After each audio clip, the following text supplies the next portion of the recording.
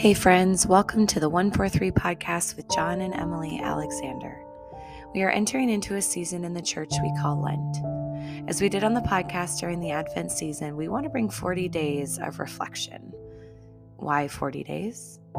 Because ultimately, Lent is a time where we honor and remember the 40 days that Jesus spent in the desert, fasting and being tempted by Satan, before he began the ministry that God sent him to do for me and for you. So for the next 40 days, we will be reflecting on the life of Jesus, his ministry while on the ground, and ultimately end with the most important event of the Christian faith. No, not his death, but rather his resurrection. Let's call it Daily Reflections of Lent, shall we? Let's begin. It's Saturday, which means it's time to read another song together.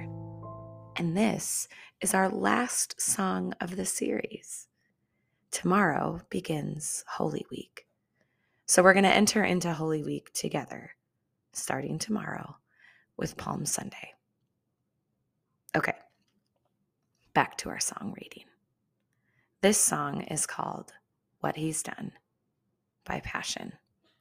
And I think it's the perfect song to end our song series. See, on the hill of Calvary, my Savior bled for me. My Jesus set me free.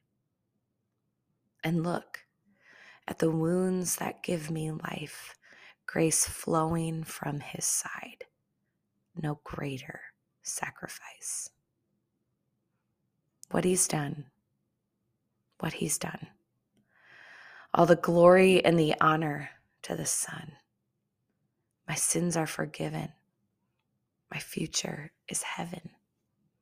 I praise God for what he's done. Sing for the freedom he has won. Even death is dead and done.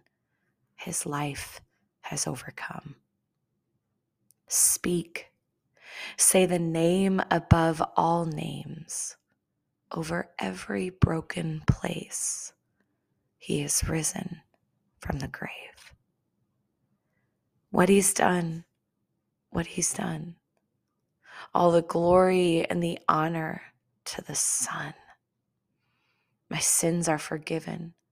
My future is heaven. I praise God for what he's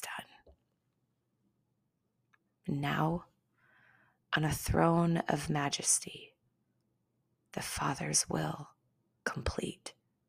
He reigns in victory. Sing hallelujah to the King. He is worthy to receive all the worship we can bring. What he's done, what he's done. All the glory and the honor to the Son. My sins are forgiven. My future is heaven.